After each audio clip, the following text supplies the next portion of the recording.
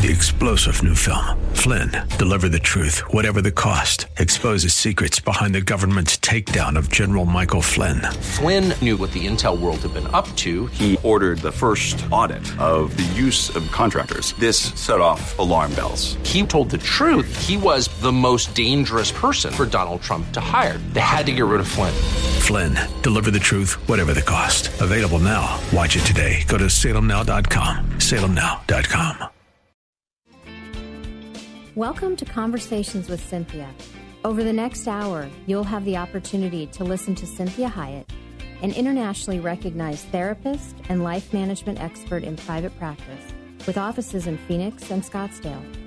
As a captivating communicator, Cynthia engages, energizes, and inspires her audiences to become all God created them to be. For more information about Cynthia's diverse background, log on to CynthiaHiett.com. That's CynthiaHiett.com. Let the next 60 minutes inspire, motivate, and encourage you to become your own best version. And now, here's Cynthia. Well, thank you very much, and good afternoon. I'm glad you're joining me today. This is Cynthia Hiett with Conversations with Cynthia, and today we are going to be talking about the top relationship killers. Because usually I talk about all the things that make a relationship better and how to heal relationships ourselves and healing our relationship with God, these types of things. But today I'm going to take it from the other direction. I'm going to tell you what kills relationships. Sometimes it helps if we understand them in both ways. So one of the biggest things that is happening in today's culture is that we really are not understanding the difference between gender and the stark differences in how we process information, how we communicate differently, how we perceive things differently. And we also don't always understand temperament, which is whether you're an extrovert or an introvert, whether you make decisions based more on thinking, whether you make them based more on feeling, the information that's important to you. These types of temperament differences also have a great amount of positive effect or negative effect on a relationship. So if I'm not understanding someone's gender or temperament, then many times I'm going to see those things as dysfunction, or I'm going to be taking those things personally. And in previous shows, we've talked a lot about gender and the differences between the genders and understanding the opposite sex. And so if I don't respect and understand or accept gender and the differences, or I don't respect and understand temperament differences, then what's going to happen is that relationship is going to go in a downward spiral unnecessarily. And we're going to get a lot of hurt feelings and a lot of disappointments. The other thing that we need to do is also respect love languages. And there's a very famous book, The 5 Love Languages by Gary Chapman, which is a very useful book when I do any of the marriage counseling or couples counseling that I do. And so when it comes to love languages, if I am not understanding what someone's primary love language is, and I just love them the way I want to be loved, well, I'm going to be creating a deficit in their life, and I'm going to have to work a lot harder.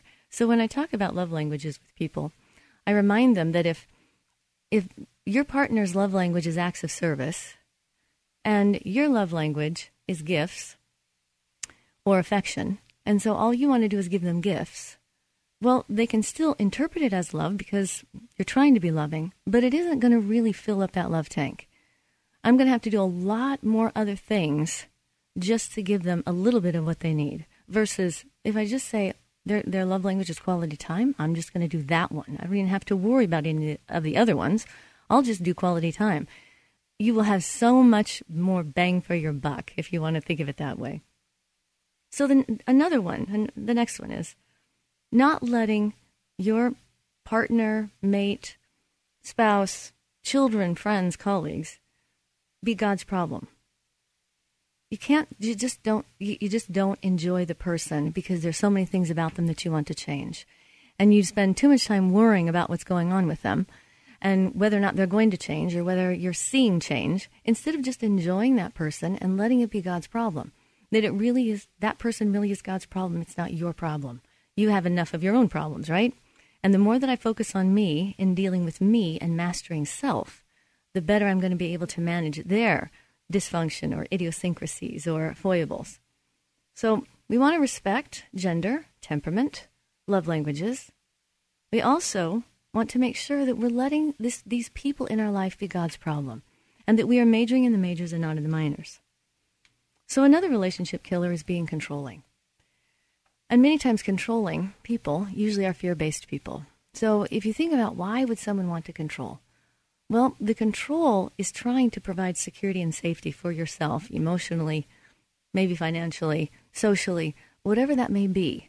But when we get externally focused and we are trying to get all the ducks lined up, then those control issues can be very stifling to the other person. They can also be very hurtful because many times with control comes judgment.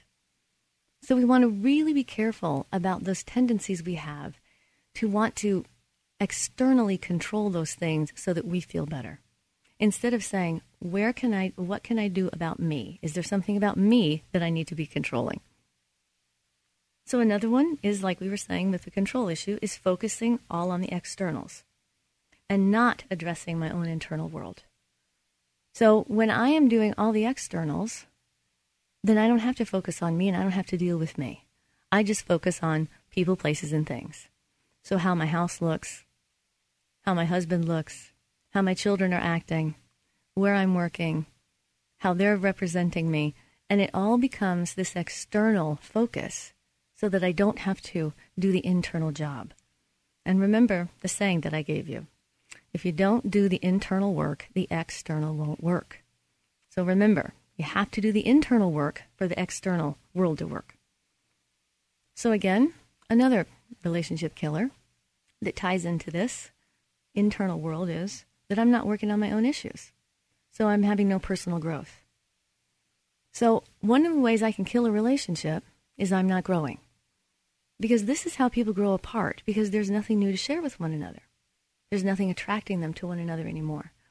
Because the most attractive people are dynamic people that are growing and changing and evolving and pursuing being their own best version. And so these are the people that are in process, and we see they're in process. And we see that they are taking their own process very seriously. And so they're doing their own internal work, which means that every time I interact with them, there are new things to share because they continue to become a new person every day. Not that the old one isn't necessarily there, but what they're doing is they're constantly evolving and they're in a process of change, which makes for a much more exciting person. So another one is not dealing with stress and the subsequent reactions spiritually, physically, and emotionally. So our world is very, very stressful. And I know that I have my own issues with stress. And we have very busy lives and very many responsibilities and so much pressure that the world puts on us and that we then also put on ourselves. So if we don't learn how to handle stress and handle it appropriately, then it's going to change me. And I'm not going to be the best version of myself. I'm going to be uptight. I'm going to be irritable. I'm going to be edgy. I'm going to be tired all the time. I'm going to be unmotivated, or I'm not going to want to go out and do anything fun because I'm so tired because I have so much work to do. And so if I don't manage my stress, it's going to take away from the life of the relationship. Again, how about this one? Unrealistic expectations. When I have unrealistic expectations on people, I'm always going to be let down. And I have to remind myself that the people in my life, they are mortals. They're not my parents. They're not my primary caregiver. These people, if I'm an adult, they're just mere mortals and they're struggling just as much as I am. And so I always tell people, no one gets off this planet without a really big story. Everybody is going through something. Everybody is working on something. Or there are people resisting working on things. But we want to look at humans as human. And that we want to understand that God loves humans. And that we are to love his creation as well. And so we want to really practice this idea of forgiveness, of deference, of compassion, of mercy, of grace. And when I'm talking about this, I am not talking about abuse. I'm just talking about general average mistake-making people like you and I. That I want to really practice focusing on who they are and not all the little mistakes or things they're doing that are bugging me. Because if I do, then it starts to erode away at the relationship and the good feelings that we have in the relationship. another huge relationship killer, infidelity and pornography. And these infidelity is very damaging to a relationship. People also can heal from relationships. I have many couples over the years that have struggled and had to go through that and have healed and have a great dynamic marriage because of it. But it is extremely painful, and it is not anything that fixes anything. So what I am constantly telling clients is, if you are in a relationship that you are unhappy in, and you don't see that it's fixing or that it can be fixed, many times what Christians do is they just keep going along hoping that somehow it will get better because they can't even fathom divorcing. Because that is a horribly tragic thing to have happen. But when I say to people, you need to understand, the longer you stay in a bad relationship and it isn't worked on, the more vulnerable you will be to infidelity. Nobody is proud of infidelity. And it's very painful for couples that have started their relationship in infidelity and then have gone on to have a successful relationship. It's very difficult for them because they don't get to tell this wonderful story of how they met. They don't have a good past that they are proud of. So they can be proud of their current relationship and all that what they have done to correct and forgive and ask for forgiveness in these things, but they don't get to have that good history. And so when I have couples that are in marriage counseling and one of them have been unfaithful, I can say to them, there's a great number of explanations as to why you were unfaithful. It can make sense to all of us, but it is never an excuse. And it is something that the person that has done that infidelity, that has been unfaithful, it's very difficult to forgive themselves. So these, and then pornography as well. This is one of the most difficult things for our soul and our spirit to manage, and to be a person of integrity and be someone that we can admire. Because pornography never fills up anything inside of you that's good. It just brings poison, and it lowers the value of human beings. And so with these, we're going to spend a little bit more time in the next segment, but it's imperative that you understand your own vulnerability and that you know when you're becoming vulnerable and that you reach out for help from someone, whether it be a friend, a therapist, a coach, a pastor, that you make sure that you don't actually then fall, because once you fall, it is very painful. God is very forgiving. We always are forgiven. These things can be corrected. We can restore and repair. But it is something that I'm really wanting to encourage you to be on top of and not fall into. So in the next segment, we're going to talk more about these relationship killers. And we're going to end this show, and I'm going to tell you the number one biggest relationship killer. And that's coming up. This is Cynthia Hiett with Conversations with Cynthia.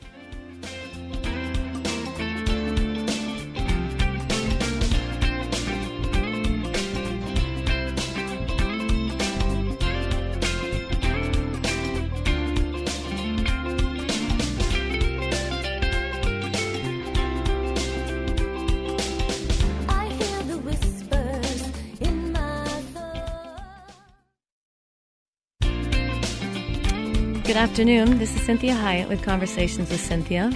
Thank you for joining me again. And we are talking about the top relationship killers. And in the first segment, we talked some about if I don't accept that there are gender differences, if I don't learn and educate myself on temperament differences and gender differences, if I don't understand love languages and how those work in relationships, if I am doing controlling things or I'm being a controlling person, if I'm not working on my own issues, so I'm having no personal growth, if I'm not dealing with my stress well, if I have unrealistic expectations, and then the last one we talked about was infidelity and pornography and the danger of those and how very, very serious that is. So another relationship killer is taking things too seriously. And I'm sure you're chuckling as I say that, because we can have a tendency to really take things seriously. We moralize everything. And judging, God's process in their life. And so when we start to take things too seriously and we start to make everything be a moral issue and we let ourselves escalate inside as to the frustration level of all the different individuals in our lives, we have to say to ourselves, I need to lighten up in the grand scheme of things, in the course of eternity. Is this really going to make any difference? So if this person dies tomorrow, am I going to remember these little frustrations that I'm taking so seriously today? Because we really want to major in the majors and not in the minors. Infidelity, pornography, that is a major. That is a major. You know, they don't pick up their clothes. They forgot to take the trash out. They left the car empty, didn't have gas in it. These types of things. They forgot to call when they said they were going to call. These are not necessarily character issues. And so we need to not take these so seriously. We really need to work on being flexible. And so what about codependency and boundary issues? Or when we talk about family of origin issues? So this is my good feelings depend and revolve around what you do, what you say, what your choices are, how you look, how you act. And so I must then control and teach and guide and direct you in order to have peace and be able to love you. So what happens? I get my identity from you. So if I'm not managing codependency and I'm betraying myself, I'm giving myself away, I'm letting myself be walked on, I'm caring about everybody else and not myself. What happens with that is these people get very weary, very tired, very angry, feel very unappreciated. And so it's important that if I don't manage boundary issues and codependency, if all of my good feelings come from how you feel about me, or I'm okay if you're okay, that's very stressful, and that puts control into the relationship, because then I have to start trying to control you so that I feel okay. I can't let you just be you, figuring out your life, letting God just do his process in you, and me being a companion walking alongside with you. So it's imperative that we work on codependency and boundary issues, because these are huge relationship killers that are very covert and very subtle. And many times we just think we're being nice people, but what we end up having is many resentments. So another one, big one, addictions, compulsive disorders, workaholism, food disorders, substance abuse, gambling, shopping, and again, in this, pornography would go in this one, sex and love addictions. All these types of behaviors or self-medicating ways of dealing with life are going to take energy from the relationship. If you have an addiction, what happens is you kind of have a third person in the relationship with you. So you've got yourself, your partner, yourself, your children, yourself, your coworkers, but there's always this third person that comes with you, and that's the addiction. And those addictions take a lot of time, a lot of money, a lot of energy, and a lot of emotion. And they are very stressful, and they are very draining. And so this is something that has been around since the beginning of time. God is very, very aware of addictions. He understands them completely. He is not angry with us for them. And one of my favorite verses is Psalms 69:33, I believe it says, he does not despise his captive people, and he hears the cries of the needy. And so he understands how we become in bondage to things. He understands that we have an enemy that is seeking to devour us, seeking to kill, to steal, destroy us. And so he has great compassion. So when you're struggling with an addiction, it's imperative that you do get some help, because these are not things that you can do on your own. If you could do them on your own, you already would have. And so we want to always remove all the shame from addictions, because the more shame that you place on yourself, the more self-condemnation that you place on yourself, the worse that addiction is going to become. Because the worse you feel, the more you're going to need to self-medicate. So this is imperative, that you do not shame yourself and you realize you're just a normal, regular, average, ordinary person that struggles with what normal, average, regular, everyday people struggle with. Assertiveness issues. This is another relationship killer. So if I haven't dealt with my codependency, I then avoid healthy conflict and confrontation. This is me not doing me. So it's like I'm a non-person and I abandon the relationship, even though I'm physically there. So my partner ends up having to do both sides of the relationship for me, because I don't want to make any confrontation.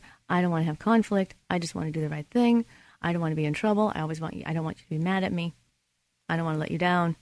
So what happens is I'm not a vibrant person any longer in the relationship, because I am basically just letting you tell me what needs to be done, letting you tell me how I need to feel, and then I'm secretly going to become resentful.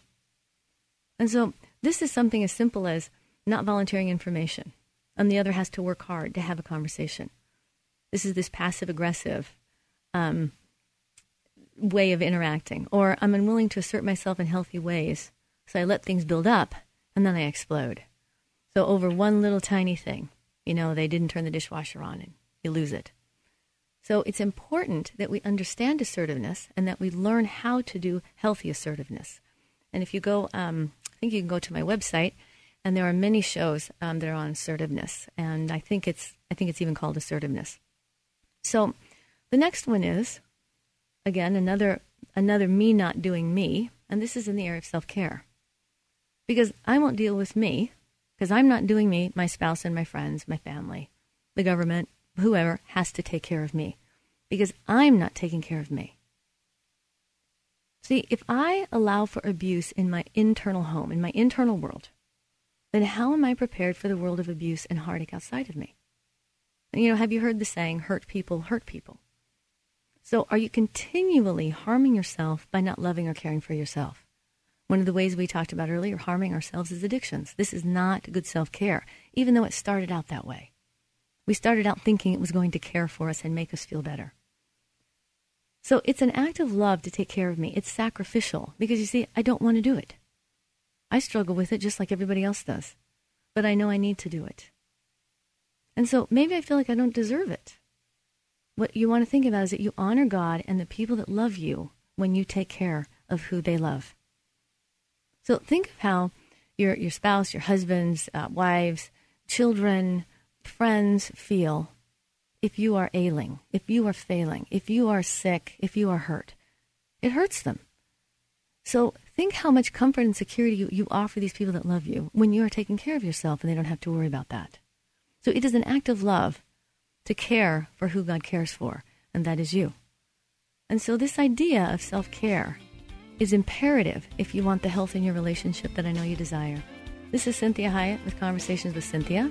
Join me again while we talk about relationship killers.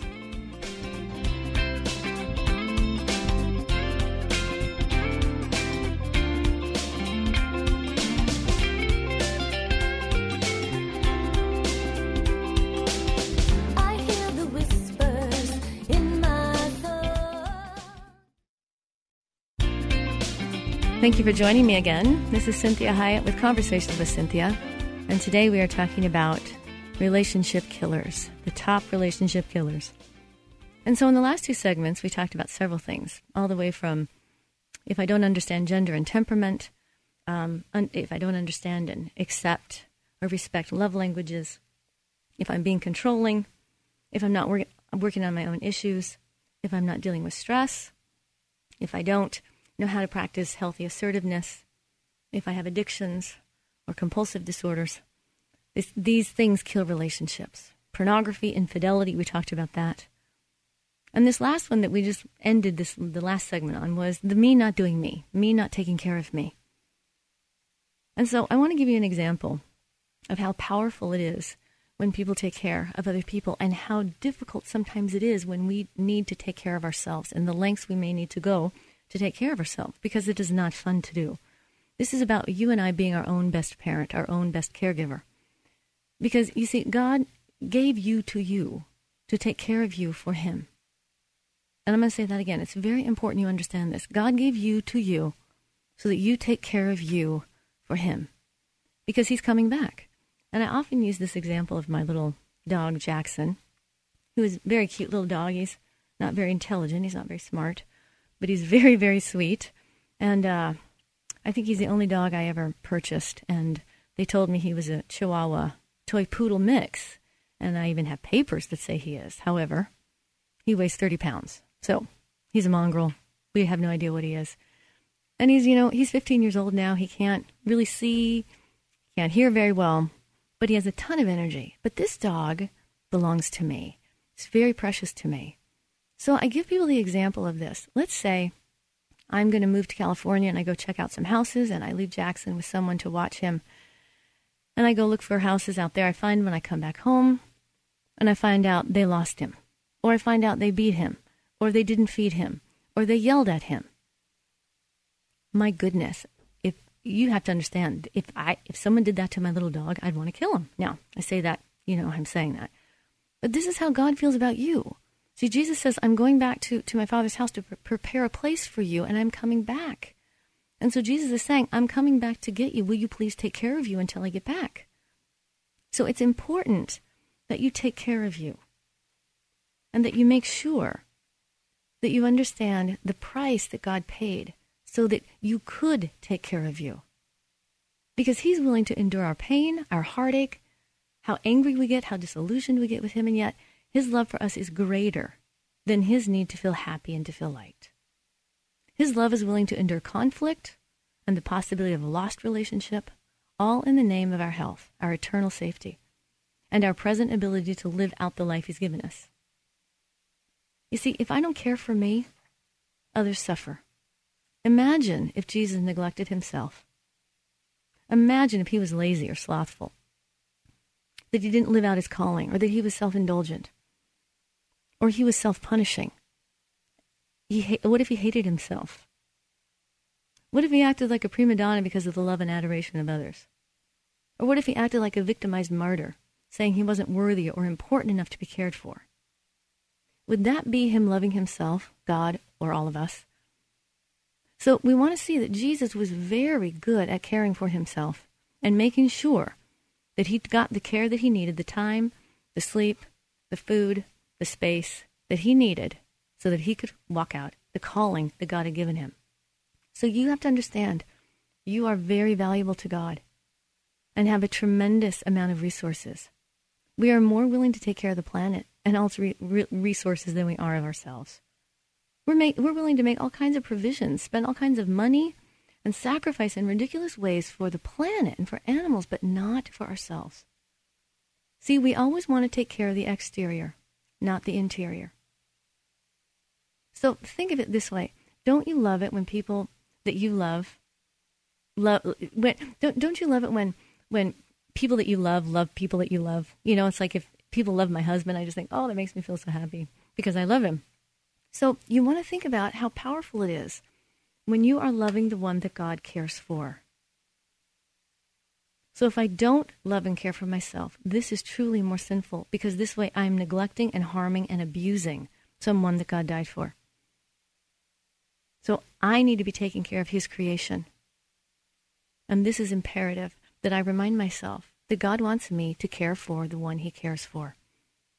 So remember, he gave you to you so that you could care for him, for you, and give that back to God. So this last part, we're going to talk about one more, and that this is not dealing with emotional baggage from the past. Another relationship killer is not dealing with that emotional baggage. Because if it's not dealt with, it takes energy from the relationship. We're going to finish this up in the last segment. This is Cinthia Hiett with Conversations with Cinthia.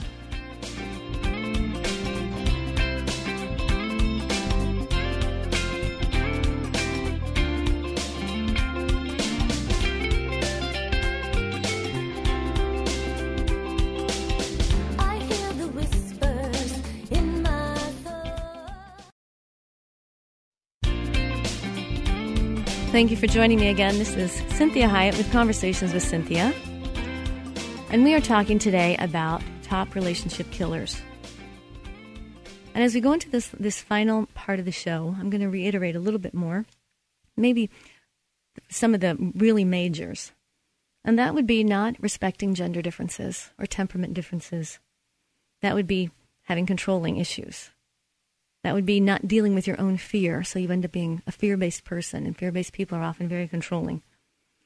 A big one is this focusing on the external world and not the internal world. Not dealing with stress well, having unrealistic expectations, taking things too seriously, we're moralizing everything. Infidelity, pornography, huge relationship killers. Codependency and boundary issues, if I'm not dealing with where I end and you begin, and if I'm not managing me, if I have addictions, if I have compulsive disorders like workaholism, gambling, substance abuse, sex and love addiction, these types of things get very much steal from the relationship because they become almost like a third person in the relationship. If I haven't dealt with my assertiveness issues, so I end up becoming passive aggressive, and then things build up so much that I end up exploding. over a very small thing. And the last one that we were talking about in this last segment was me not doing me, this issue of self-care. And so what I want to leave you with on that issue of self-care, because the enemy is constantly wanting us to think that somehow taking care of ourselves and loving ourselves is being sinful, when God wants us to love all, and we are one of those. And so it's this relationship with self that we have to learn to manage, because the way I deal with me, the way I relate to me, inevitably becomes the way I relate to others. So I want you to remember this. I need to honor my master, to care for what he cares for, to care about what he cares about. And that means all people. That means me. So love is feeling and intention put into action. So I want you to think about that when you're considering taking care of you. So we were then talking about not dealing with emotional baggage from the past. And that if this is not dealt with, it takes energy from you and from the relationship. It ends up bringing your past into your present, and then that alters your future. So we really want the past to be the past. We want all those relationship interactions or hurts or offenses, whoever it was with, whether it's a colleague, a boss, children, people from when you were in high school, boyfriends, girlfriends, brothers, sisters, whatever the emotional baggage and hurt is, we need to have that be dead so that it really is the past, that there's no energy around it, so that we have a memory and it's just our facts. Instead of remembering it and having a flood of feelings that come with it, that always indicates that there's some emotional baggage that needs to be resolved. So another one, not practicing the habit of forgiveness. This is a very big one. This is we need to keep our list very short. And so I want to be on an ongoing basis practicing forgiveness.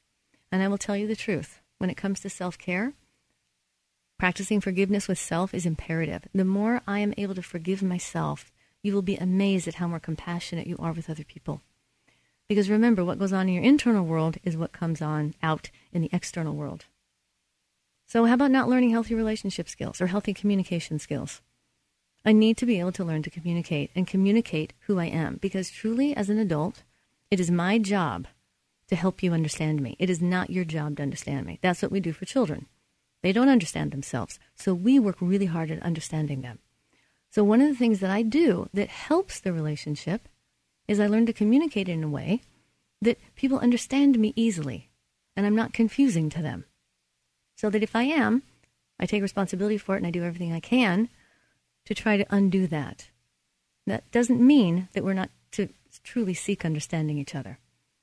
But it's important that I learn how to healthfully communicate who I am and what my feelings are. So another one, time. Relationships require time. Think about God being with us always, how much time he gives us. And so we can't be loving and in a love relationship and not spend any time, because relationships require time. Here's another one, not being an adult. Adults know how to get along. So many times with when I'm doing relationship counseling, sometimes I'll have to say to two grown adults, you know how to get along.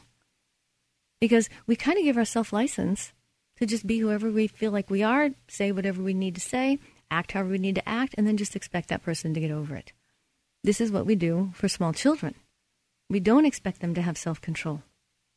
And so a relationship killer in a very covert, insidious, like termites, like a cancer, is when I'm not being an adult, I'm not being respectful, courteous, considerate, and instead I give the other person the worst version of myself, the completely uncensored, raw version, and then I give the world my best version. And then I have unrealistic, immature expectations that somehow you'll be attracted to me and like me. This is an amazing phenomenon that's going on in our culture right now. So you have to understand, they still may love you, but they might not enjoy you as a primary relationship. Because it's up to me. If I want people to like me, I need to be likable. And so it's imperative that I understand if I don't want to kill that relationship, I need to be in charge of myself. One of the best ways to help a relationship is simply be polite. I've had some couples where I've had to say to them, we are not working on any issues until I can get the atmosphere in your home changed. I want you to talk about no issues. I simply want you to be polite at home. That's it. I want you to use polite language like you would to a stranger.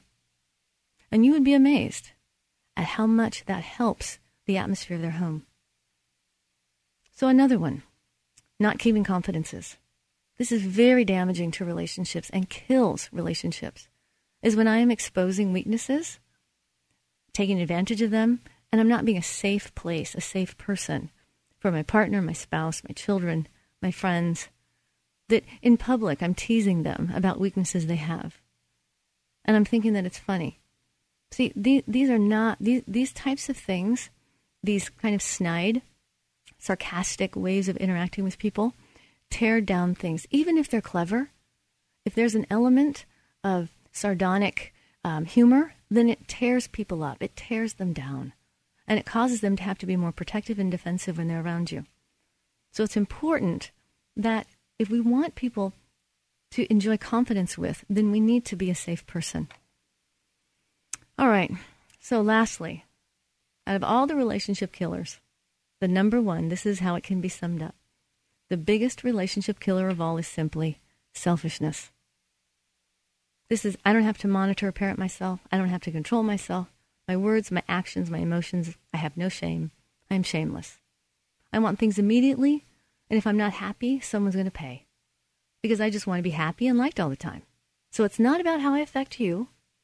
It's all about how you affect me. And you are to manage my internal world. This is what selfish people are like. This is what God abhors. This is the antithesis of God. And so when we are wanting relationships to be successful, we can know that if we bring selfishness into it, we are already now sinking the ship.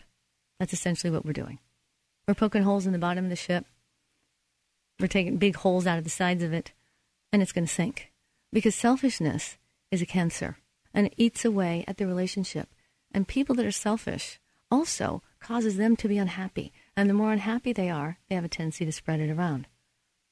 So selfishness is the biggest killer of all.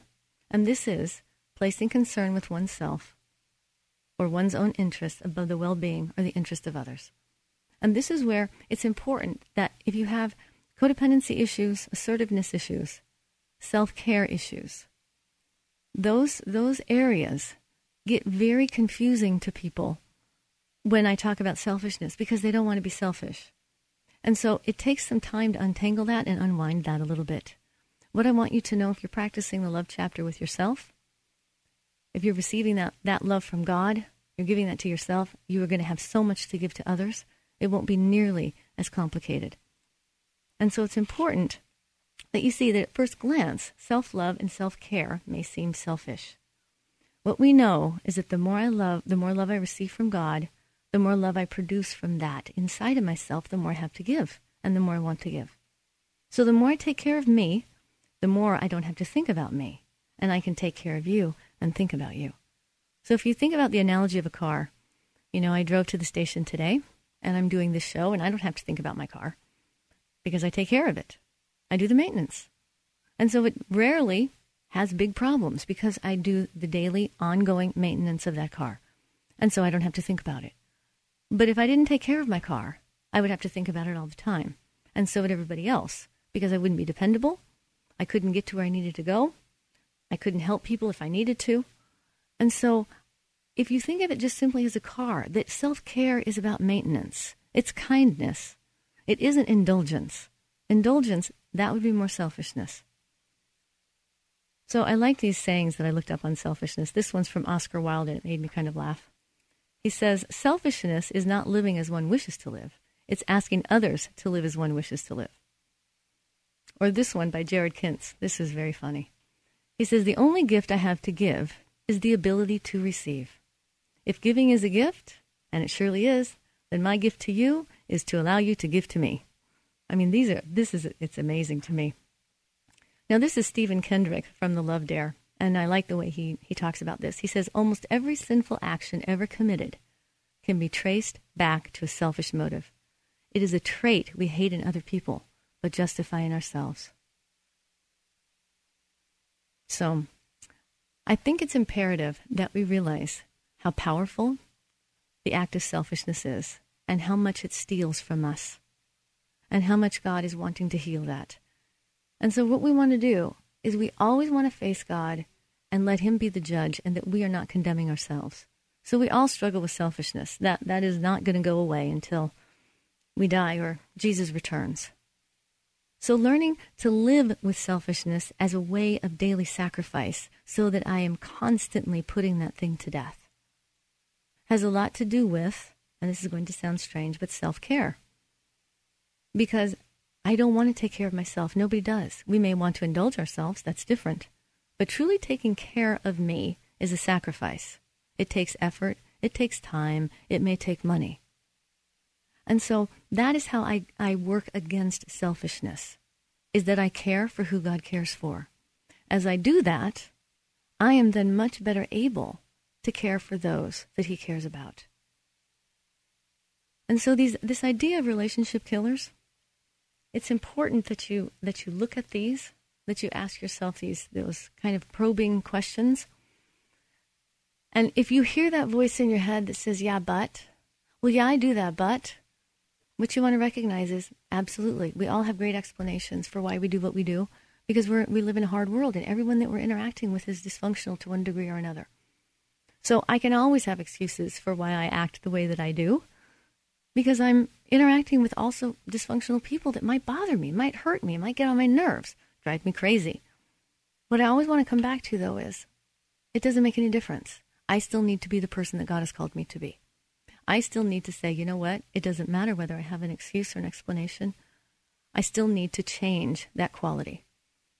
So if you need to educate yourself more, maybe you need to read some books on gender, on temperament. And there's a really good one called Please Understand Me Too. And it really uses the Myers-Briggs, which is my favorite temperament test. You may need to read the 5 love languages. If you have some addictions, you may need to contact a therapist. You may need to tell a friend, a pastor, a life coach. If you're struggling with infidelity or pornography, I want to really encourage you to call a therapist quickly, very quickly, because it will just become more damaging as it goes on. You won't be able to get out of that by yourself. And if you do stop the relationship or stop doing pornography, you won't be able to heal from what it did to you. And you will need to have some help with that.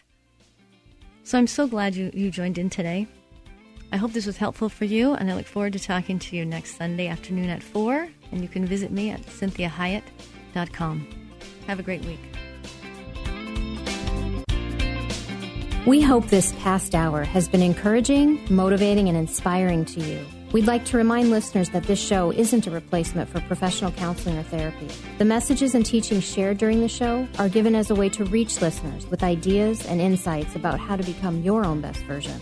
Cynthia is available as a keynote or a guest speaker for corporate and spiritual events. To contact Cynthia, go to CynthiaHyatt.com. If you missed any part of this program, you can hear a replay anytime at kpxq1360.com. Join us again next Sunday at 4 p.m. for Conversations with Cynthia on 1360 KPXQ.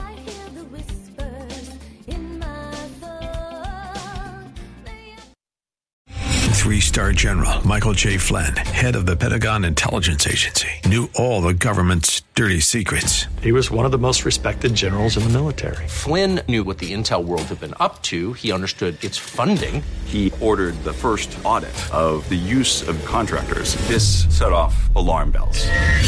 The explosive new documentary, Flynn, Deliver the Truth, Whatever the Cost, uncovers the facts behind this scandal. Flynn told the truth. He was the most dangerous person for Donald Trump to hire. I find out the worst enemy that I'm going to face in my life is right here in America. They took my assessment and they wanted me to change it. And I was like, I'm not changing it. They had to get rid of Flynn. With in-depth interviews, archival footage, and never-before-seen personal records of the man behind the headlines. I just felt like I was drowning. Flynn, Deliver the Truth, Whatever the Cost. Available now. Watch it today. Go to salemnow.com. salemnow.com.